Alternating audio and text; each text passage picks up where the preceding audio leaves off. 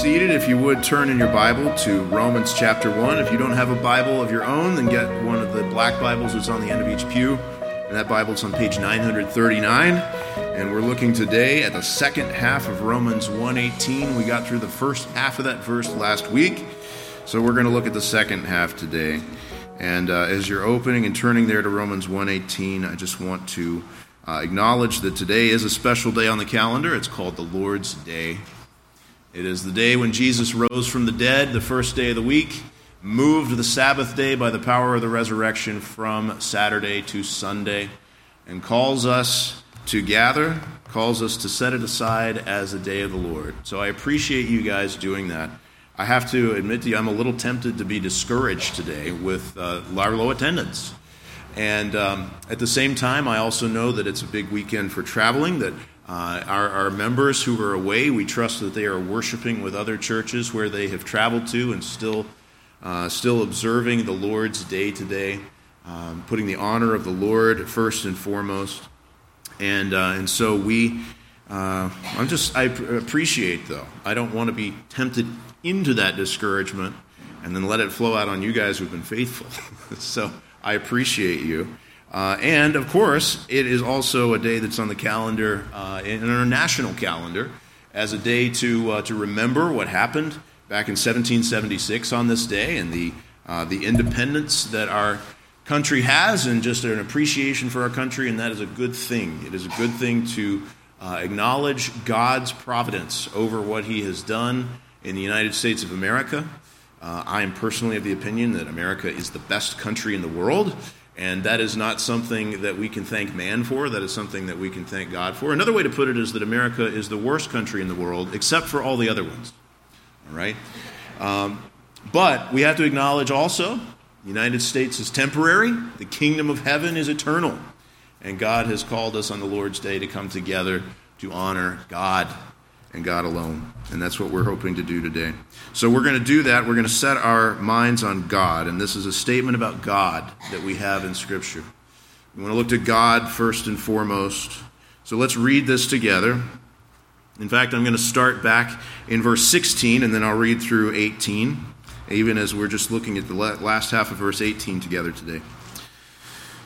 The Holy Spirit tells us through the pen of the Apostle Paul, "For I am not ashamed of the gospel, for it is the power of God for salvation to everyone who believes, to the Jew first and also to the Greek. For in it the righteousness of God is revealed from faith for faith. As it is written, the righteous shall live by faith." And then here's today's verse. "For the wrath of God is revealed from heaven against all ungodliness and unrighteousness of men, who by their unrighteousness suppress the truth."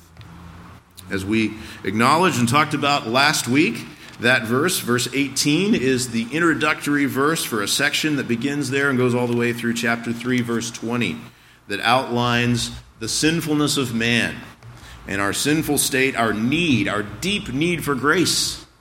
The book of Romans is going to lay out so beautifully and clearly the gospel of Jesus Christ, and he takes time, first of all, in explaining that gospel to say why we need the gospel. Why both religious and unreligious people need the gospel and must be born again and need the sacrifice of Jesus Christ on the cross. And that's where he gets into, starting in verse 18, "The wrath of God is revealed from heaven against all ungodliness and unrighteousness of men."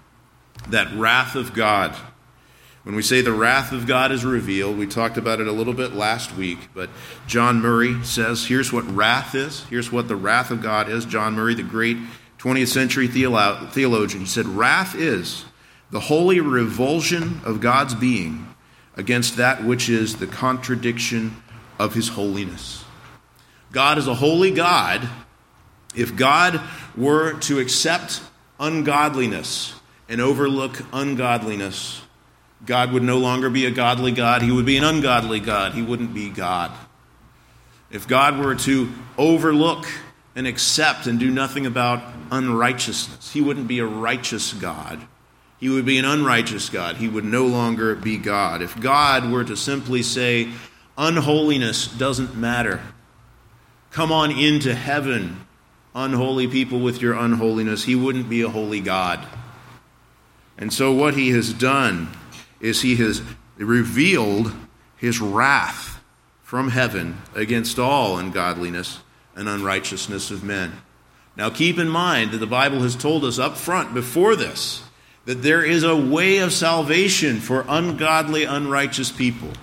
And the way of salvation is that the righteousness of God is revealed from faith for faith. The way that this comes about is that God gives to sinful human beings his righteousness. He counts us as righteous when we have faith in Jesus. It's called in Romans 5:17, the free gift of righteousness. So we need to know that up front, because the Bible tells us up front, right before this verse, that ungodly, unrighteous people may receive the free gift of the righteousness of God, be forgiven because Jesus has had the wrath of God for sin poured out upon him on the cross. And we can receive it as a free gift. We can be counted, even as ungodly, unrighteous people, we can be counted in his sight as saints and righteous and clothed in the righteousness of Christ by faith in Jesus. And yet, even knowing that, even as us who know that and love that truth, it's important for us to know, and it's here in the Bible for us to know, that our sin is still serious. And that there's a reason we needed this grace, and if you have not received that free gift of righteousness, there's a reason you must receive it. That it is your only hope in life and death. And that reason is that the wrath of God is revealed against all ungodliness and unrighteousness of men. Let's think about what that is, the ungodliness and unrighteousness of men. When he says men, he means mankind. He means everybody. He means you, he means me, he means the guy on the island who has never heard a word of the Bible before, as he's about to make clear in the verses that follow after this. He means everybody in the whole world. God has his eye upon them. And he sees all things. And he knows all things. And he knows the ungodliness. He knows the unrighteousness. And God from heaven reveals his wrath against those things. What is it when we say the ungodliness and the unrighteousness of men? Well, ungodliness and unrighteousness, in a way, are the sort of the same thing.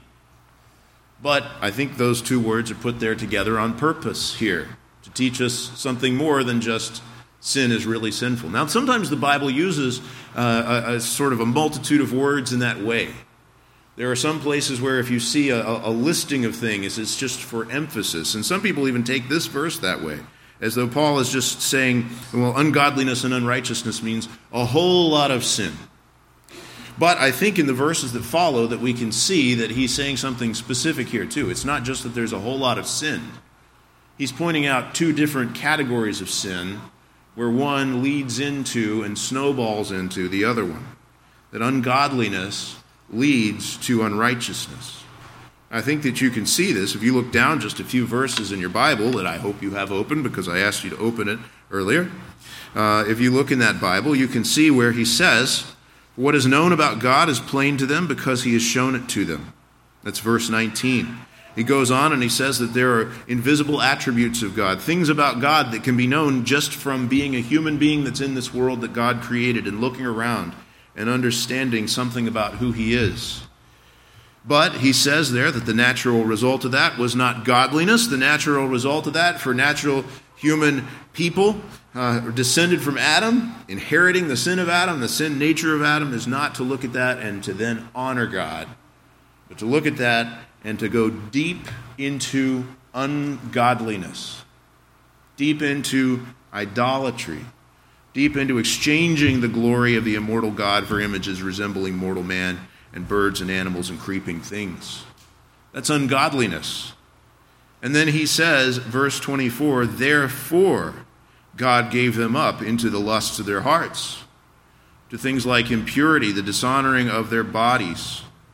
He says in verse 25 that it's because they exchanged the truth about God for a lie, that then verse 26, for this reason God gave them up to dishonorable passions. He goes on and he describes homosexuality. He goes on and he describes all kinds of unrighteousness and evil and covetousness and malice and all of these things what is laid out for us here is a pattern that ungodliness leads to unrighteousness. Ungodliness. What are we talking about with ungodliness? We're talking about failure to honor God as God. We're talking about failure to be devoted to God.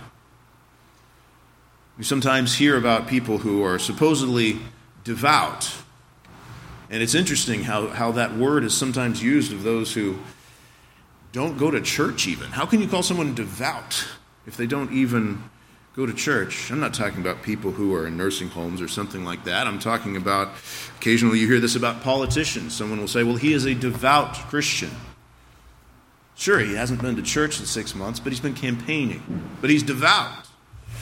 Well, that's not what devout is. That's ungodliness. Ungodliness is not honoring God as God. It's not being devoted to God as God. It is not embracing the truth about God. When you hear the gospel and you don't accept it, that's called ungodliness here. That is failure to honor God as God. It's not worshiping God and not worshiping God alone as our only God. The way that Jesus put it is this. When he described godliness, he said, here's what it looks like. You shall love the Lord your God with all of your heart and all of your soul and all of your mind and all of your strength. That's godliness.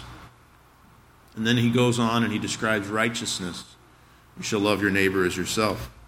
Of course, Jesus, when he gave those two great commandments, those are summary statements of the Ten Commandments. And so when we see this ungodliness, what we're talking about is failure to uphold, especially, the first 4 commandments.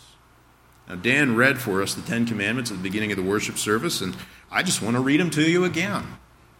Because if we're going to talk about ungodliness and unrighteousness, then we need to know here is the moral standard that God has.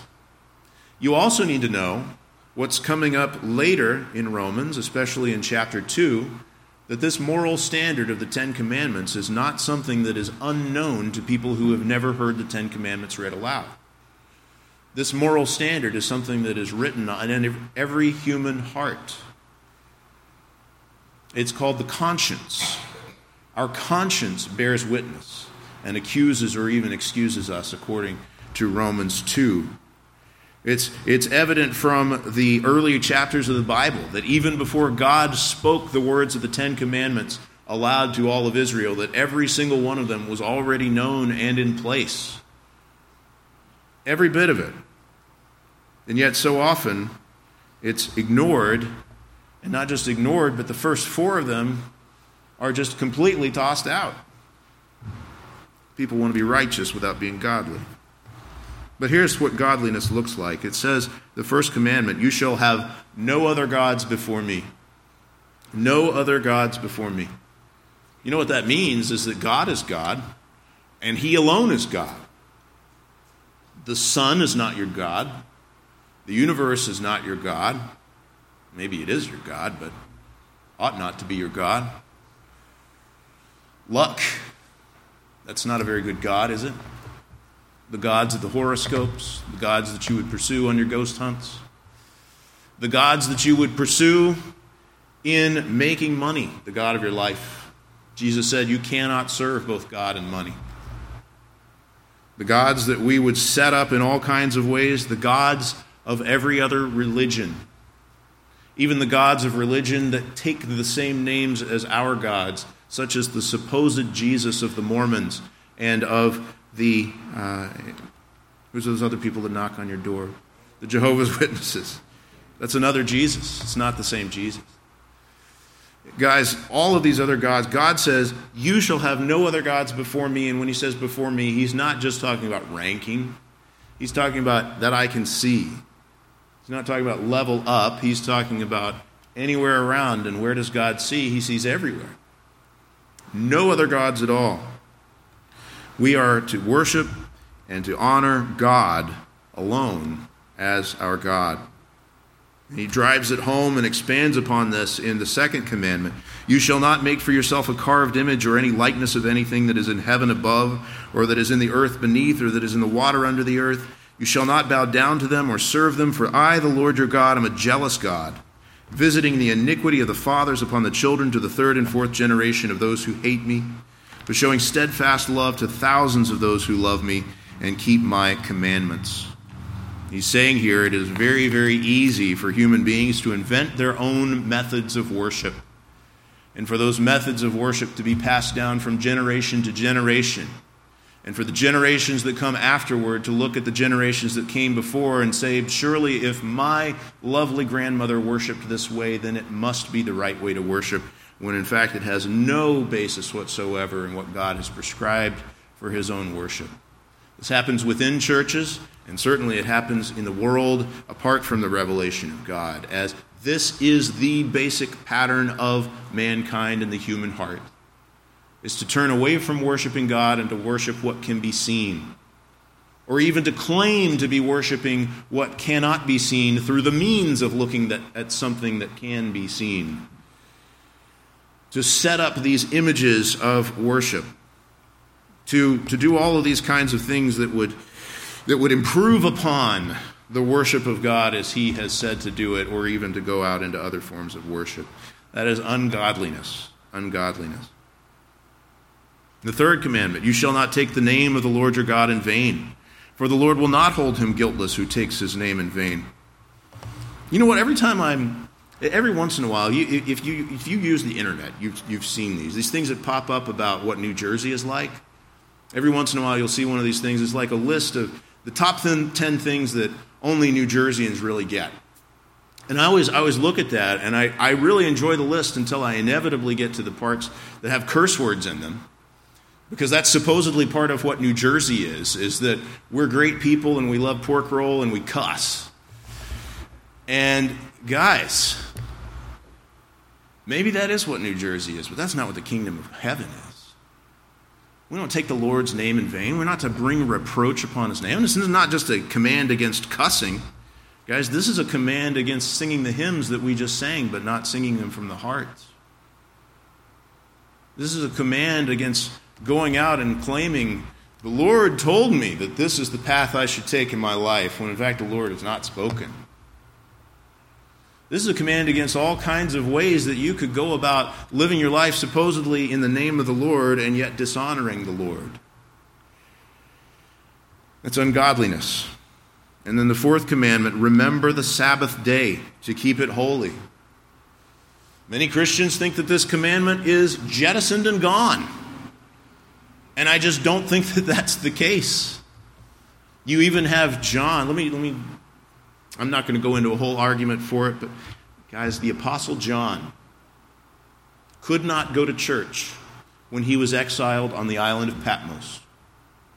And yet, do you know what John says about what he was doing on the Lord's day? He says, I was in the Spirit on the Lord's day. Guys, the Apostle John, keeping the Sabbath, even when he couldn't go to church, is the means by which God gave you the book of Revelation. And it is still something that God would have for us to look and to say, let's remember the Sabbath. How do we remember these special days that are on our calendar? Well, we plan ahead for them. We say, well, there's a special day coming up. What are we going to do? How are we going to work ahead so that we're prepared for that special day? You do this when you go on vacation from your job. You do this when you're planning to have company over. You say, this is a special day. I need to get ready. I need to prepare. And that's what the Lord calls us to do for literally the only Christian holiday that's in the Bible, which is the Lord's Day. The Lord's Day. He says, remember the Sabbath day. To do what? To keep it holy. 6 days you shall labor and do all your work. That, by the way, is part of the command too. Do your work. But the seventh day is a Sabbath to the Lord your God. On it you shall not do any work, you or your son or your daughter, your livestock, your male servant, your female servant, or the stranger who is within your gates. Just as I had to tell a tile guy yesterday, no, please don't work on Sunday at this house. For in 6 days the Lord made heaven and earth, the sea, and all that is in them, and rested on the seventh day. Therefore the Lord blessed the Sabbath day and made it holy. And we see that and we say, but it's so much more convenient for me if I don't do that. It's more convenient not to obey all the commandments. And yet God has given us that day as a gift. Jesus said that man was not made for the Sabbath. It's not a burden.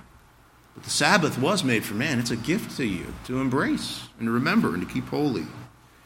Now, why do I read all those? It's because I think that that is what Paul is bringing out when he says ungodliness and unrighteousness. That this is the starting point, is that we are called to know and to honor God. What's the tendency of mankind? It's coming up in verses 21 to 23.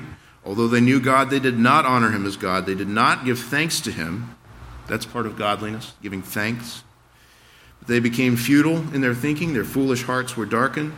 Claiming to be wise, they became fools and exchanged the glory of the immortal God for images resembling mortal man and birds and animals and reptiles. I want to ask you this. What do you love? What are you devoted to? I hope that there's a lot of things that you love and are devoted to. I hope you love and are devoted to your family. I hope that you love and are devoted to your country. I hope that you love and are devoted to, above all of those things, God. God. It's not bad to love and be devoted to other things, but it is bad to worship those things. It is bad to set them up as objects of honor alongside God, or even ranked underneath God. God is not the one who is to be first among many gods. He is the only God. He alone is to be our God. He alone is to be worshipped, whether it's in outward worship, whether it's in the worship of our hearts, even as we love and reverence lots of things. God must be the first in our love. God must be the only in our worship. Some of those, well, let me put it this way. If there is anything that is an object of worship in your heart, in your life, even if it's not the top object of worship, it needs to change. That is ungodliness. If you're not a believer in the gospel of Jesus Christ today, that is ungodliness in itself. Jesus says that those who have not believed in him are condemned already. That is ungodliness. You need to turn to him in love and in faith. And in turning to him, you need to be godly, be devoted to God. Here's what Jesus says. I am the vine, you are the branches. Apart from me, you can do nothing. You hear that? We need to abide in Christ. He's the vine, we're the branches. When we think that we can do things apart from godliness, apart from abiding in Jesus, we're just mistaken. The only way that we can come to God, the only way we can be godly is to come to him who is the true vine. Jesus says no one knows the Father except the Son, and anyone to whom the Son chooses to reveal him. You can't be godly without coming to know the Son, Jesus Christ. How do we do that? How do we come to him? How do ungodly people come to the holy, godly God? By the sacrifice of Jesus. It's because Christ also suffered once for sins, the righteous for the unrighteous, that he might bring us to God. It says 1 Peter 3:18. Any hope of righteousness that we would have, it has to start with godliness. When we would be righteous, it needs to begin with faith in Jesus. It needs to begin with receiving the free gift of righteousness that comes by faith. So I want to know, is your faith in Jesus? And if it's not, turn and place your faith in Jesus. That's the beginning of wisdom and the beginning of godliness. And believer, you who already have your faith in Jesus, I want to know, do you pursue godliness? In 1 Timothy it says, discipline yourself for the purpose of godliness. Yeah, it's way easier not to be self-disciplined. And yet, he says, here are means of grace that you have. Here is the self-discipline. Be in the Word. Be in prayer. Be in church. Do these simple things and be disciplined in them, and God will grow you in godliness. And he says that this godlessness, this ungodliness, then leads to unrighteousness. The wrath of God is revealed against unrighteousness. I read you already how the Bible tells us in the verses that are coming right after that godlessness, ungodliness leads into unrighteousness. What is that unrighteousness that we're talking about? Well, I guess you could really say it's breaking all the 10 commandments, but we already read the first 4 that are about godliness, so we'll think about the last 6 in particular. But what it is a failure to love God that flows out in a failure to love neighbor. It's a failure to honor God in our worship that leads to a dishonoring of God in our personal behavior and in our hearts and in our relationship with other human beings. Now, here's something I know you've heard. I hope that this is not something that you say of yourself. People say, well, I'm spiritual, but I'm not religious. Right? I've heard that a lot. It's a way to dismiss the gospel. I don't really need that. I'm already spiritual, but I don't want religion. Or some people will put it like this. They'll say, you say I need a relationship with God. I do have a relationship with God, but I'm not a fan of organized religion.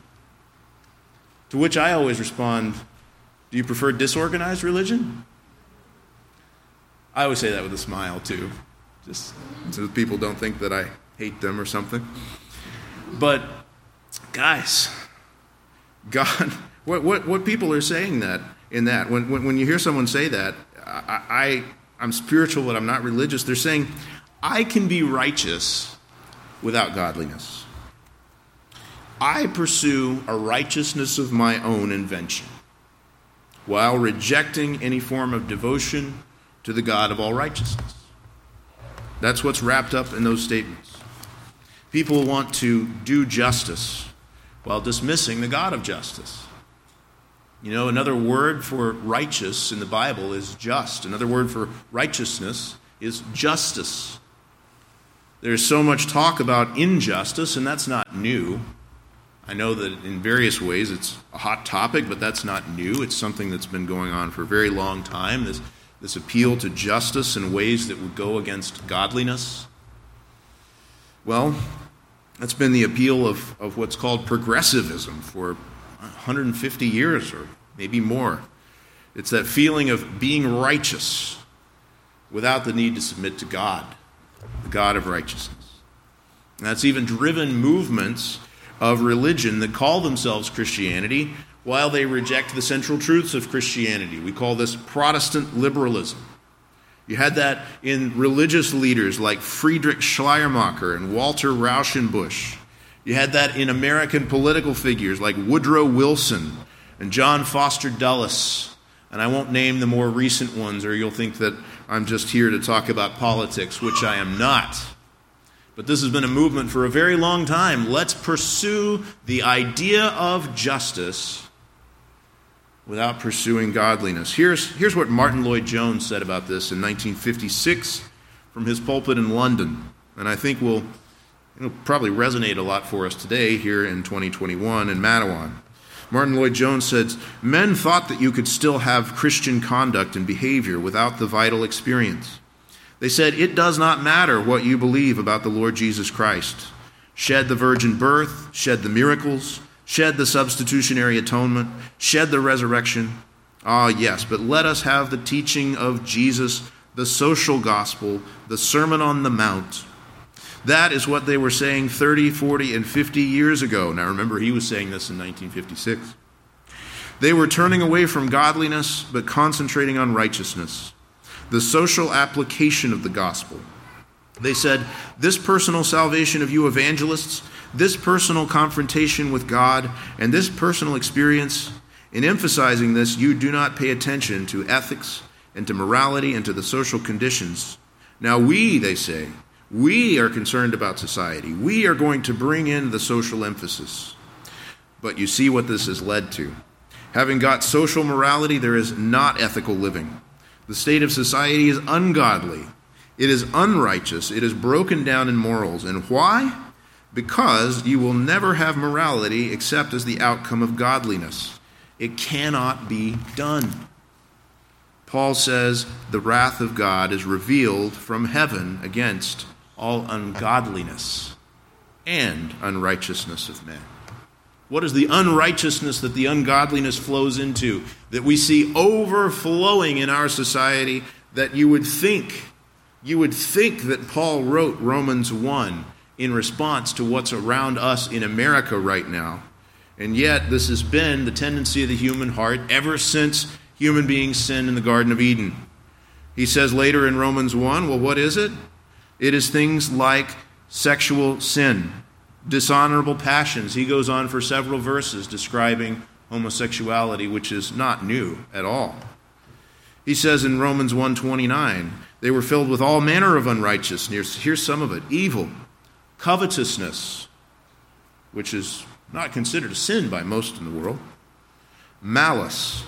They are full of envy, murder, strife, deceit, maliciousness. They are gossips, slanderers, haters of God, insolent, haughty, boastful, inventors of evil, disobedient to parents, foolish, faithless, heartless, ruthless. You know what these are all sins against? The law of God.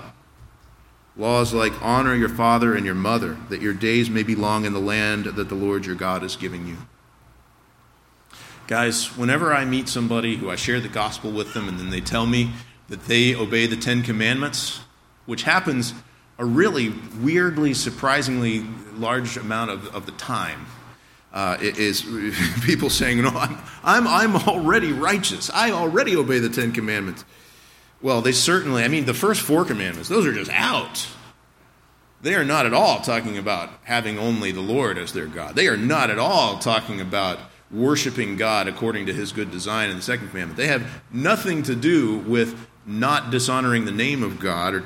Certainly, they don't care about the Sabbath.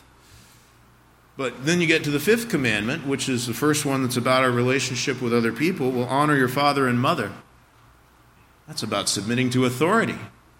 That's pretty rare to find among those who say that they don't need Jesus. I hate to say it, but it's pretty rare to find among those who say that they do need Jesus too. Submitting to authority is what's built in there. Our father and our mother are the first authorities that God puts in our lives, and it expands throughout the Scripture to show us that that's about all the authorities that God would put us under. Of course, not following them into sin, but everything else. He says, you shall not murder, which is, guys, you just got to know, murder is openly celebrated in our country and called justice when it's the murder of the unborn. It is murder masquerading as justice. But we think, well, that's just about those people over there. Well, this is, Jesus says, also about the hatred of others in your heart. It gets at all of us.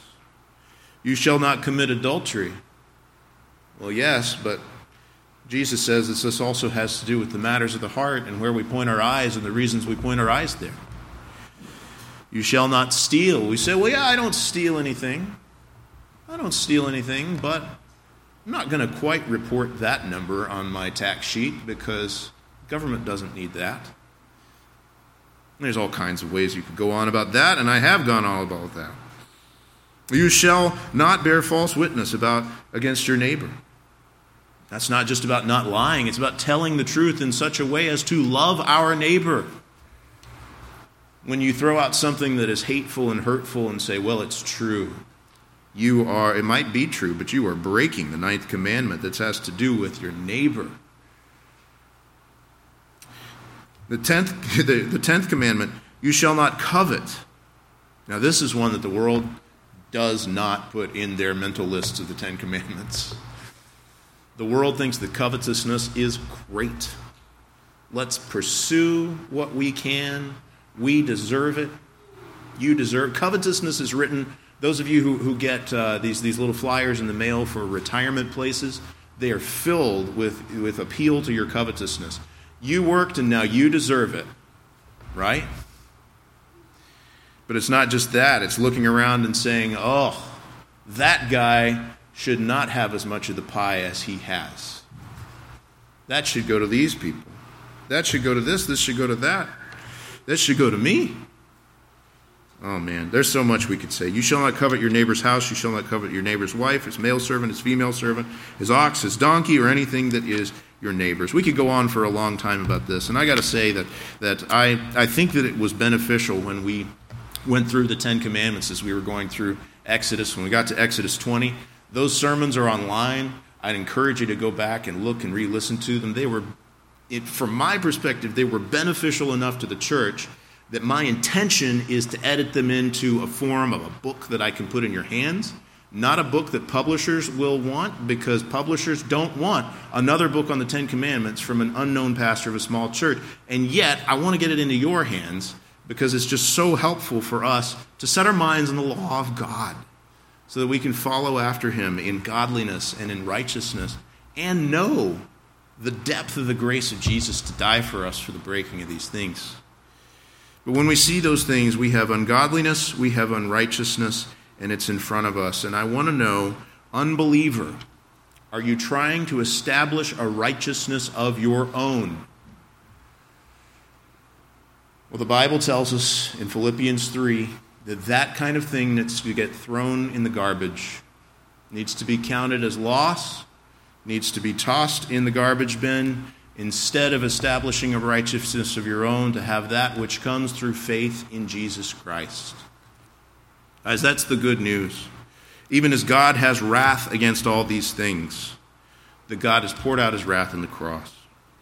When it says that the wrath of God is revealed from heaven against all ungodliness and all unrighteousness of men, it's very easy for us to think about how that must be for other people.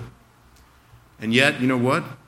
It has to do with both before and after your conversion.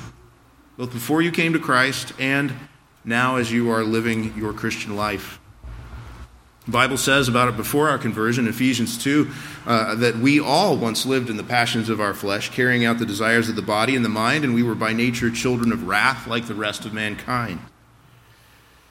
And we still need the wrath of God to be poured out on the cross for our sins, even the sins that we commit after we've come to faith in Jesus. It includes my sin, it includes your sin when it says the wrath of God is revealed against all unrighteousness and ungodliness. When you have come to faith in Jesus, your sins are forgiven, but it doesn't make them less serious. We need the cross. We need the cross of Jesus. When you come to faith in Jesus, what that looks like is you turn your heart's affection to Jesus, to the Savior who died for our sins. And as part of that, and overflowing from that, and as a logical result of that happens immediately upon that faith, we also repent. That's where our heart's affection has not only been turned to Jesus, but in that turning, our heart's affection has been turned away from the sin that killed this beautiful Savior. Guys, we need to pursue godliness and righteousness because Jesus has died for our sin. Because Jesus has died for our sin. What does this lead to? Well, it says it leads to the suppression of the truth. He says, this wrath of God is against all ungodliness and unrighteousness of men. The last phrase in the verse, who by their unrighteousness suppress the truth. By their unrighteousness suppress the truth. Guys, the truth is not conducive to godliness. Or it's not conducive to ungodliness. The truth is not conducive to unrighteousness. When the sinful human heart comes up against the truth of God, there is a friction there. Because the truth of God says you should turn from your traditions and your beliefs and change your mind and embrace the truth of the gospel and become godly. And the sinful human heart says, it's more comfortable to stay like this.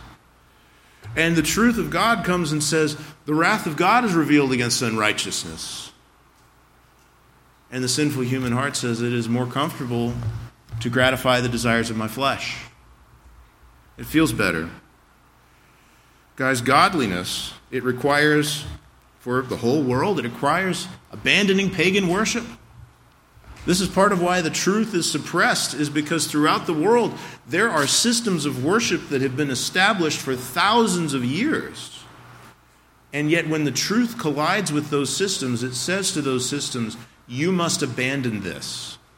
You must abandon the false religion of your fathers, and your fathers' fathers, and your fathers' fathers, because in all of that pagan worship, this wrath of God has been revealed from generation to generation to the third and fourth generation of those who hate me, says the second commandment.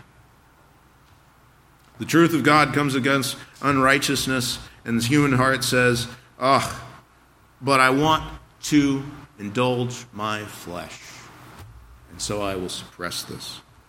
So, you know what the natural sinful human heart does? It suppresses the truth. And some of the ways that you see this happening are just with obvious truths. Not just with the suppression of the gospel, which is especially revealed, but even with the suppression of the truth that is revealed through nature itself. I think the most obvious one that we see every day put in our faces, especially it was the month of June, which they're trying to change the name of the month of June to Pride. Not even Pride Month anymore, but Pride, kind of like you call December 25th Christmas. And you know what that's doing is they're saying, let's ignore what nature makes plain about male and female. Because unrighteousness suppresses the truth. It ought to be plain that a male weightlifter should not be competing against women at the Olympics. But the truth is suppressed in unrighteousness. It ought to be plain that male high school students shouldn't be competing for women's track scholarships. It ought to be plain that we shouldn't send women into combat for our nation, putting our wives and our daughters into harm's way and literally weakening our ability to defeat our enemies, which is what the military is for, and doing all of this in the name of man's twisted sense of righteousness as they suppress the truth of what is obvious to anybody of the difference between men and women. But guys, it's not just in culture war issues like that these things come up. It's not just in culture war issues. It's the default software that's built into every human heart from birth to suppress the truth in unrighteousness. In every attempt to hide, which Jesus calls remaining in the darkness, every attempt to deflect, every attempt to change the subject when the need to repent and to turn to Christ comes up. It is built into human hearts to suppress the truth in unrighteousness. This is a vicious circle, and you see this vicious circle through the rest of Romans 1, where the nature of God is plain. The law of God is plain. The standards of godliness and righteousness are plain, but that truth is suppressed in unrighteousness. And then when the truth is suppressed in unrighteousness, it says God gave them up. He gave them up to the lusts of their hearts. He gave them up to dishonorable passions. He gave them up to a debased mind, and they go deeper into unrighteousness. And deeper in unrighteousness, you suppress the truth more. And then God, it gives you up. Guys, this is a downward spiral to hell. And it is the natural state of mankind. What do we need? We need the truth. We need the truth of the gospel. Guys, we need something that is more than just what can be known through nature. We need the good news of Jesus Christ. That truth that we need is the gospel. It's not known by natural revelation, but it is suppressed by human hearts when it comes into contact with them unless God does a miracle. When the truth comes to a human heart, the Bible tells us plainly that it is a stumbling block to Jews, and it is foolishness to Gentiles. But to those who are called by the power of the Holy Spirit, Christ is the power of God and the wisdom of God to embrace the truth of Jesus. When we think about the truth being suppressed in unrighteousness, you need to hear what Jesus said about himself in John 14:6. Jesus said, I am the way and the truth and the life, and no one comes to the Father except through me. So the big question for each one of you and each one of human beings in the world, but let's think about this personally, is how will you respond to Jesus, who is the true truth? Will you respond in unbelief? That's what Pilate did. Pilate had the Savior of the world in front of him. He had the King of glory standing in front of him, saying this to Pilate, for this purpose I was born, and for this purpose I have come into the world, to bear witness to the truth. Everyone who is of the truth listens to my voice. But do you know what Pilate said in his unbelief? He said, what is truth? Oh, what a clever question, isn't it? What a great question to deflect the truth of the gospel. What is truth? What a great way to suppress the truth in unrighteousness, to write a philosophy book that says we can't really know the true truth. Do you know what all of those philosophy books are really about? They are about building a wall between the sinful human heart and the holy God and suppressing the truth in unrighteousness and saying there is no need for me to come into the light and to repent.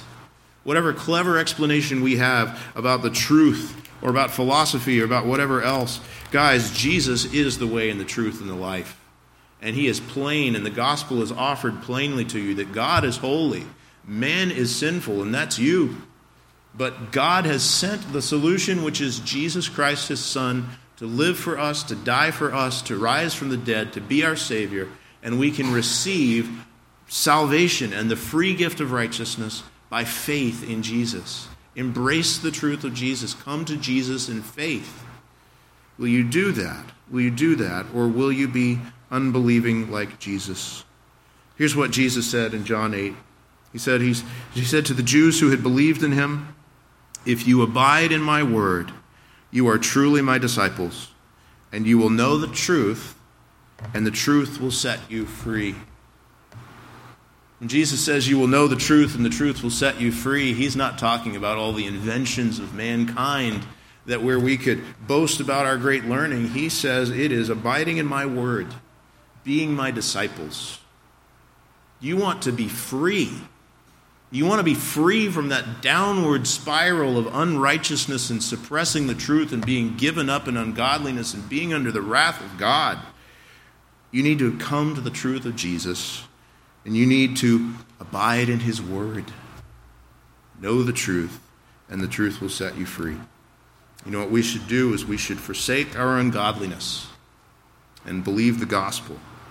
We should worship God in the ways that he's commanded. We should discipline ourselves for the purpose of godliness. Forsake your ungodliness, come to Jesus, pursue godliness, and forsake your unrighteousness. Cast your soul on the mercy of God in Christ. Knowing your sin, cast your soul on Christ. Receive, as you trust in him, the free gift of God's righteousness that comes only by faith in Jesus. And as a believer, pursue him. The wrath of God is against ungodliness and unrighteousness. Let's pursue godliness and righteousness by faith in Jesus. Let's pray. God, I thank you that Christ has come. I thank you that he has given himself as a propitiation for our sins, the just for the unjust, the just Jesus for the unjust pastor. God, I thank you that we stand as believers forgiven and cleansed of all unrighteousness. And I pray that that cleansing would continue, not just in the sense of how you already count us as clean by faith in Jesus, but also in the sense of how you are sanctifying us and rooting out sin. God, I pray that you would give us the grace to hate our sin and to love Christ. God, I pray that the gospel of Jesus would go forth.